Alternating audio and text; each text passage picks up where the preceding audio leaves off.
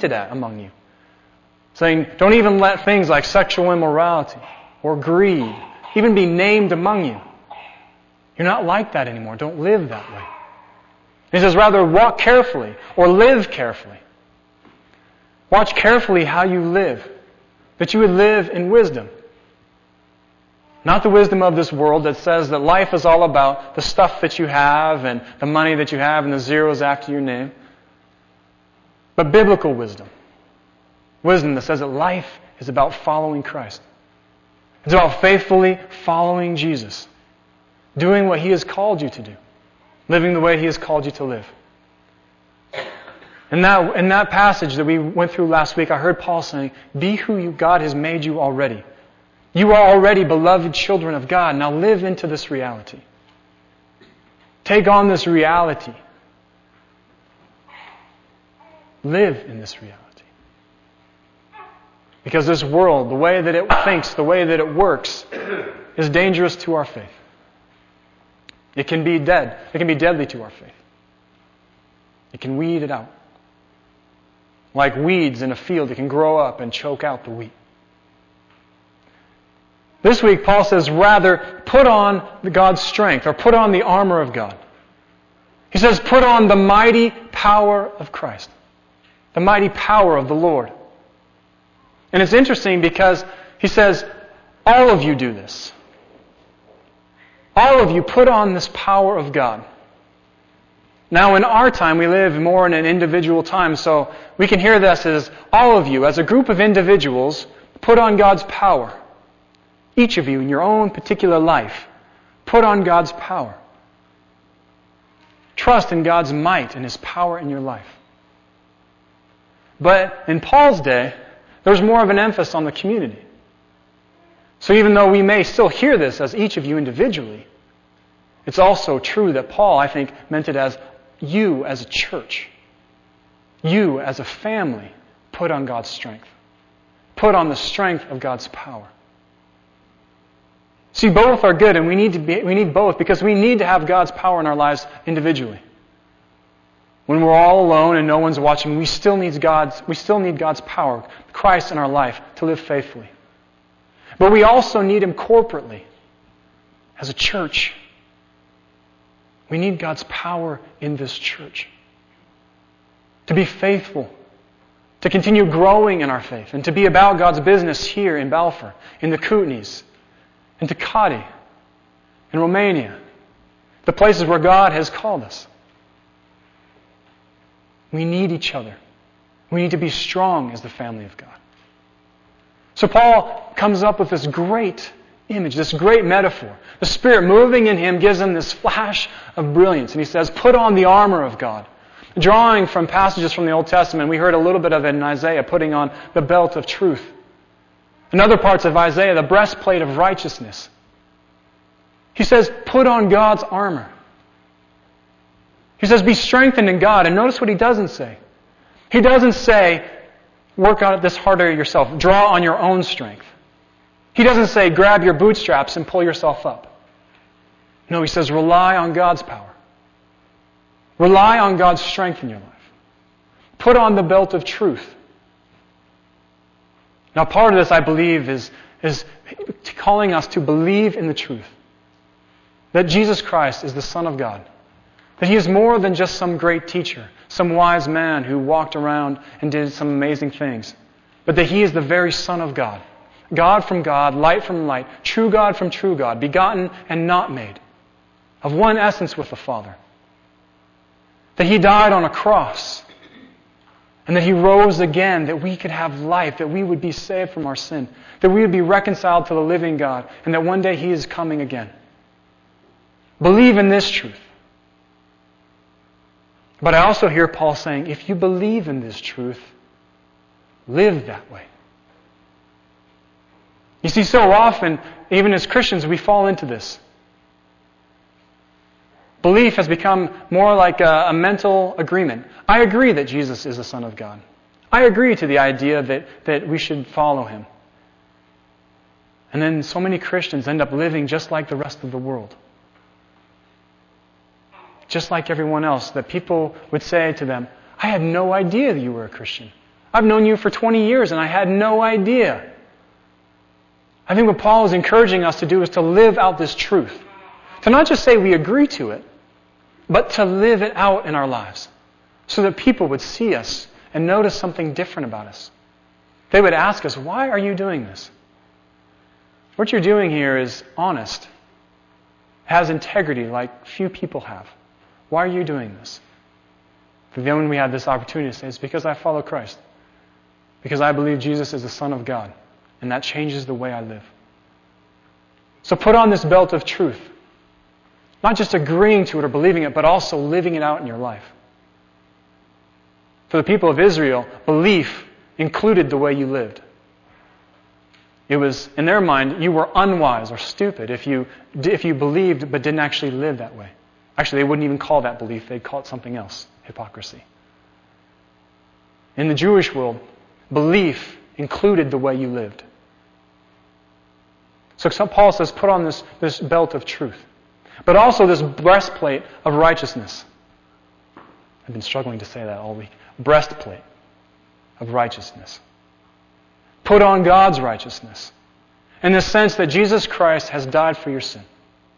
Everything that you've ever done, anything that you will ever do, Jesus Christ has died that you would be saved from it. That God would not hold it against you. Put on this righteousness. So when you stand before God, you are covered with Christ. You are covered with His faithfulness, with His righteousness, and you are deemed righteous. But there's also this sense of righteous ethics, or to live righteous or ethically. Not only to receive God's righteousness on you, but to live righteously. To live in a way that describes or that demonstrates you believe that Jesus is the Son of God. That you believe that there is a God in heaven who is coming to judge the quick and the dead. And you live that way. To live righteously. Put on this breastplate. And put on the shoes of the gospel. Or strap on the sandals of the gospel of peace. Share this good news with your neighbors and with your friends. It's not meant for just sitting there. It's like shoes. Go out and walk. Spread it around. And put on this shield of faith that will protect you from the flaming arrows of the evil one. And we need this protection. We need this protection as believers in Christ because they are flaming arrows. Arrows that are lit and shot at us to take us out. To take us out of the fight. To undo our faith. And so Paul talks about the shield of faith. That we would be faithful, that we would remain faithful. That we'd remember what Christ has done in our lives.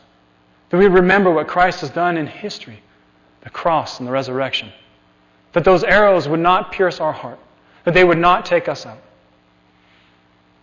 And he says, put on the helmet of salvation, the headpiece.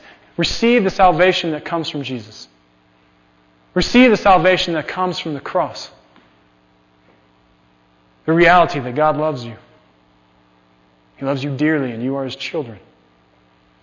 He wants good things for you to be reconciled to Him. Receive this salvation. And take up the sword of the Spirit, which is the Word of God. Now it's interesting here because the sword is the only weapon of offense, the only offensive weapon. Everything else is meant for defense. Breastplates and belts and shields. These are defensive. But it's the Word of God that we go and we put down evil. It is by the Word of God that we name injustice. When something is unjust, it's by the Word of God that we deem it unjust. When there is injustice in our community, we name it because we are Christian, and we name it with the Word of God. When there is sin in our lives, we are honest and we name it with the Word of God. We encourage each other, we exhort each other to live faithfully with the Word of God. These are the things that push the darkness back. These are the things that undo evil. It's the Word of God. Paul says, be strengthened in the Word of God. Be strengthened by God's mighty strength and put on His armor. Put on truth and righteousness. Put on the gospel of peace and be faithful. Put on the helmet of salvation and the sword of the Spirit, the Word of God. Be strengthened in God. Be strengthened so that you would stand firm. Because don't be fooled, it's not among blood and flesh that we battle or wrestle, but among principalities, with principalities and powers, spirits of evil. It is a battle for the human heart. For centuries, this battle has gone on for the human heart. And it's not against just mere people. It's true, there are some evil people. There are people who are evil, who are so broken that they are evil. And they mean sinister things. But so many other people. In fact, most people that we know, they aren't evil, they aren't sinister. It's just more garden variety selfishness or pride. They don't mean to be hurtful. They're not intentional about hurting people. But if it means part of their life means hurting others, then, well, that's sort of the way it works out sometimes. See, Satan uses this. The evil one uses this. He takes the sins even of well-meaning people, sometimes even Christians, and he pours gas on them. There's already fires burning of greed, of selfishness, of lust for power, envy. He doesn't create these things in us. They're already there. He just pours gas on them. And the fires burn out of control. Now, some of you might be thinking, I'm not sure about the whole Satan thing, the whole devil thing. I'm not sure about this. Well, let me tell you. A little red man with horns and a ponytail and a pitchfork, I don't believe in him either. I do, however, believe in something much more sinister than that. Someone much darker than that. As I read through Scriptures, there is an evil one. There is a Satan. There is a devil who works to undermine the kingdom of God. Who works to undermine what is happening. To undermine what God is doing. As I listen to Paul and Jesus throughout the Old Testament, there is an evil one. There is evil in this world. It's interesting, there is a French poet. I'm sorry, I can't say his name. He talked about the greatest trick the devil ever pulled was convincing the world that he did not exist. And how we as people, or as Christians, are tempted to go blithely through this world, to live our lives happily along, not realizing the ways that the evil one plays upon our sin, on our greed, even on our pride. And so we sometimes take it for granted, and that makes us vulnerable. It was actually Klein Snodgrass, who is a covenant theologian, a New Testament scholar, who talked about our relation, or the ways that Satan works in our lives, even as Christians, how it's not obvious at first. He talked about it, how as Paul says, he put on the armor of God so that you would not be deceived by the wiles of the evil one, or by the wiles of the devil, by the deceit of the devil. That you would not be deceived by it. Because most of you, actually I know you are good people, and I love you. But we all have this thing in our lives where we end up like just maybe one step. Like it's not so much that Satan's telling us to disobey God. He's just saying, maybe just take one little step. This wouldn't be so bad. It's not that he's saying reject Jesus. We wouldn't listen to him if he said that. He's just whispering, maybe you should just take a little bit more for yourself. And it's step after step after step, and we find ourselves way off track. We find ourselves in a completely different place than God. This is how Satan works, even in the lives of believers. Trying to separate us from each other. Trying to separate us from God. Whispering to us, if they were really sorry, they would apologize a lot earlier. Or, I know that, I wasn't right, or I have some blame to bear, but I'm not apologizing until they do.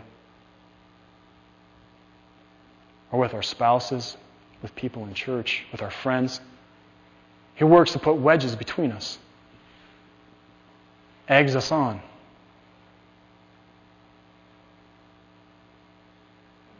Satan is at work. And he's at work pervasively throughout our world. He works in lives of people personally. Most of us can see this. when we're honest.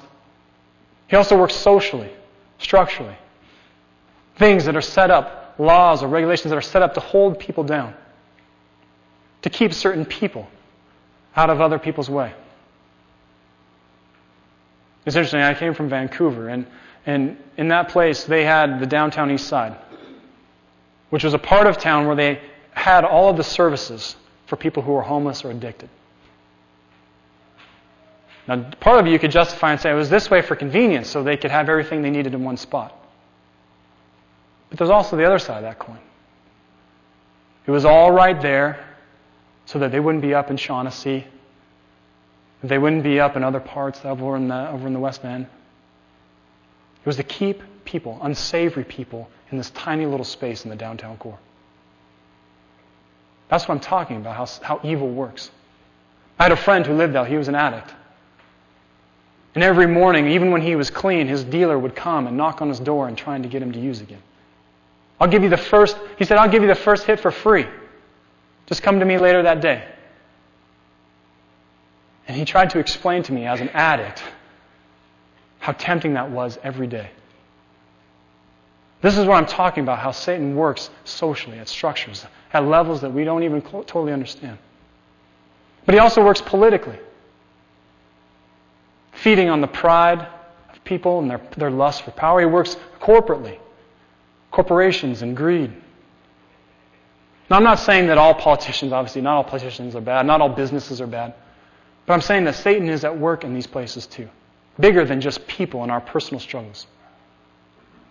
He's also at work in our families, trying to tear families apart, trying to pit spouses against each other, parents and children. He's at work in churches, trying to pit believers against each other, trying to generate feuds or disagreements. He works in communities. Something happens, and next thing you know, you have two sides in a community.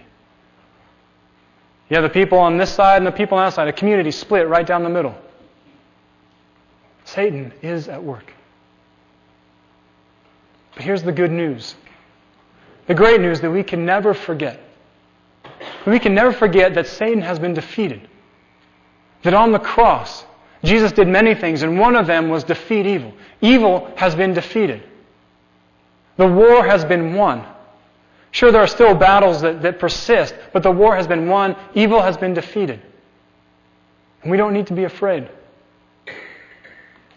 We don't need to be afraid. But these powers, these evil powers, these principalities and powers, they still are beneath Christ. Christ is still Lord of all, King of kings. And we have this power in Him if we will just appropriate it, if we would just take it and use it. Paul's saying, be strengthened in the strength of God and His mighty strength. Each of you as people, us as a church, that we would be strengthened and we would take up the sword of the Spirit, the Word of God, that we would use this to name evil, to name injustice, and drive back the darkness. We have been told to put on the strength of God, the armor of God, to stand fast, to stand firm against the devil, against principalities and powers, to fight for the human heart, the heart of all humanity. And the great news is, He has given us this amazing ability, this amazing weapon at our disposal, and it's called prayer. The whole last section of this passage is all about prayer. Paul says, in all these things, prayer and supplication, and all of these things, prayer and petition to God.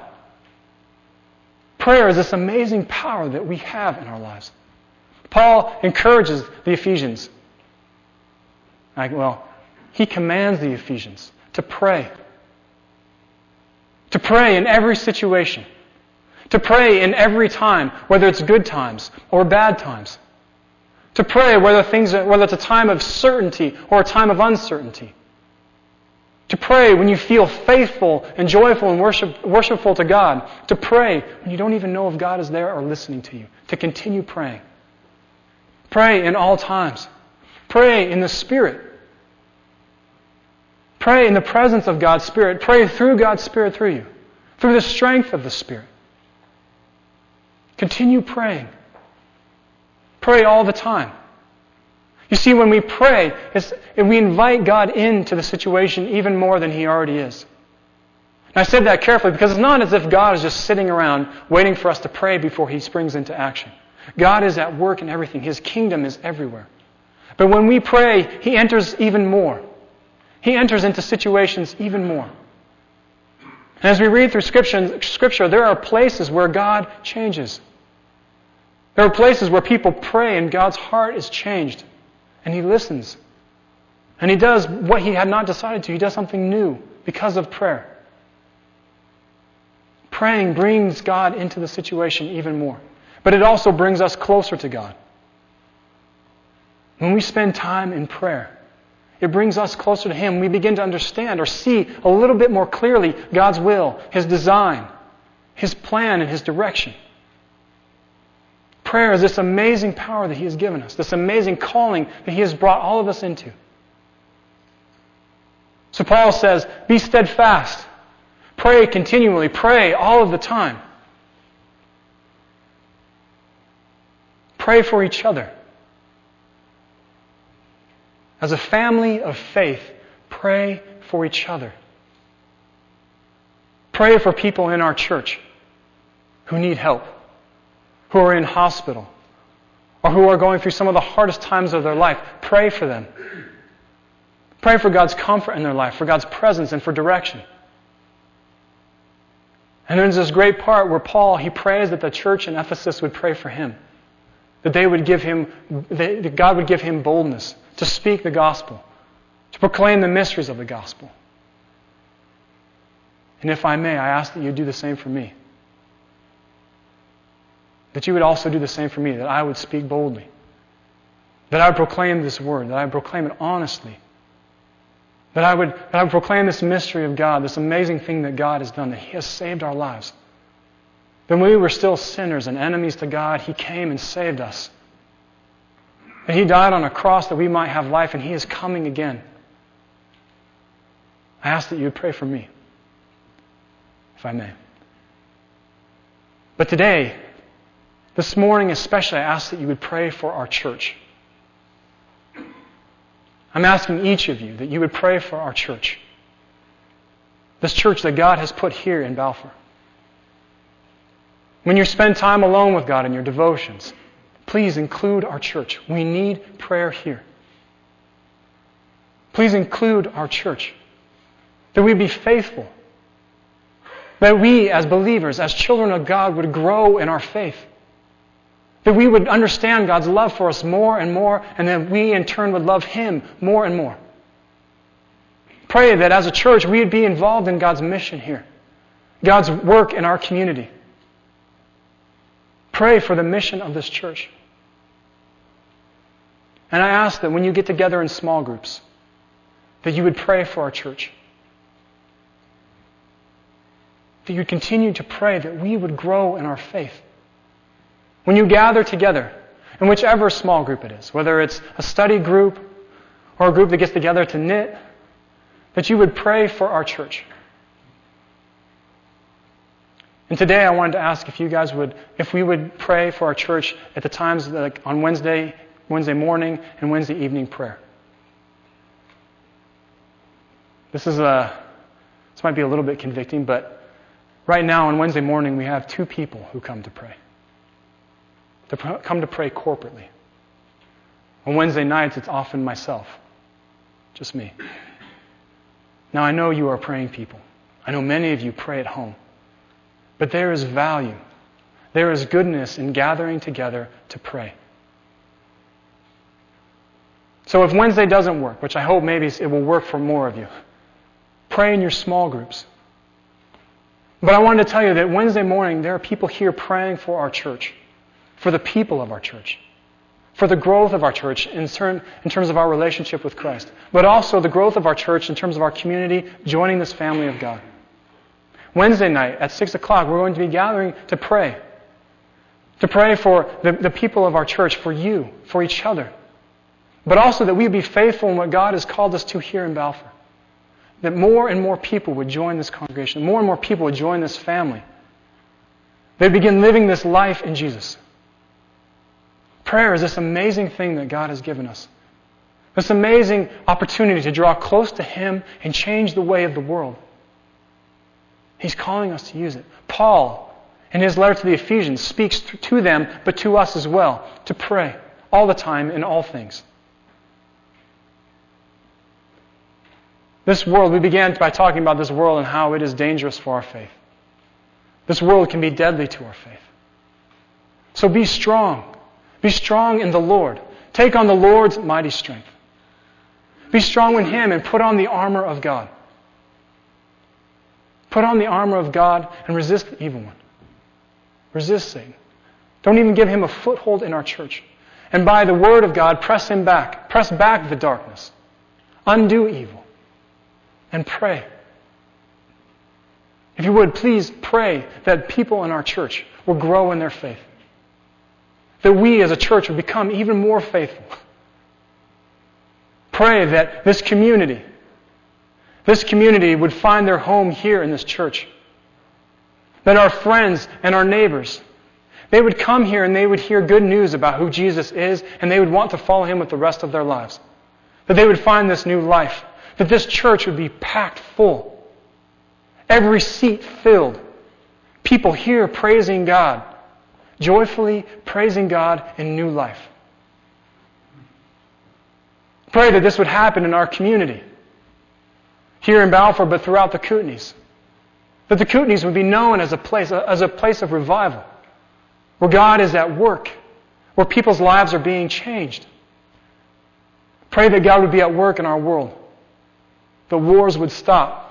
That people would be different and that everyone would proclaim His name. Because there is a day that is coming when every tongue will confess, every knee will bow. Every person will confess that Jesus Christ is Lord to the glory of God the Father. The day is coming. But we need to pray. We need to keep praying.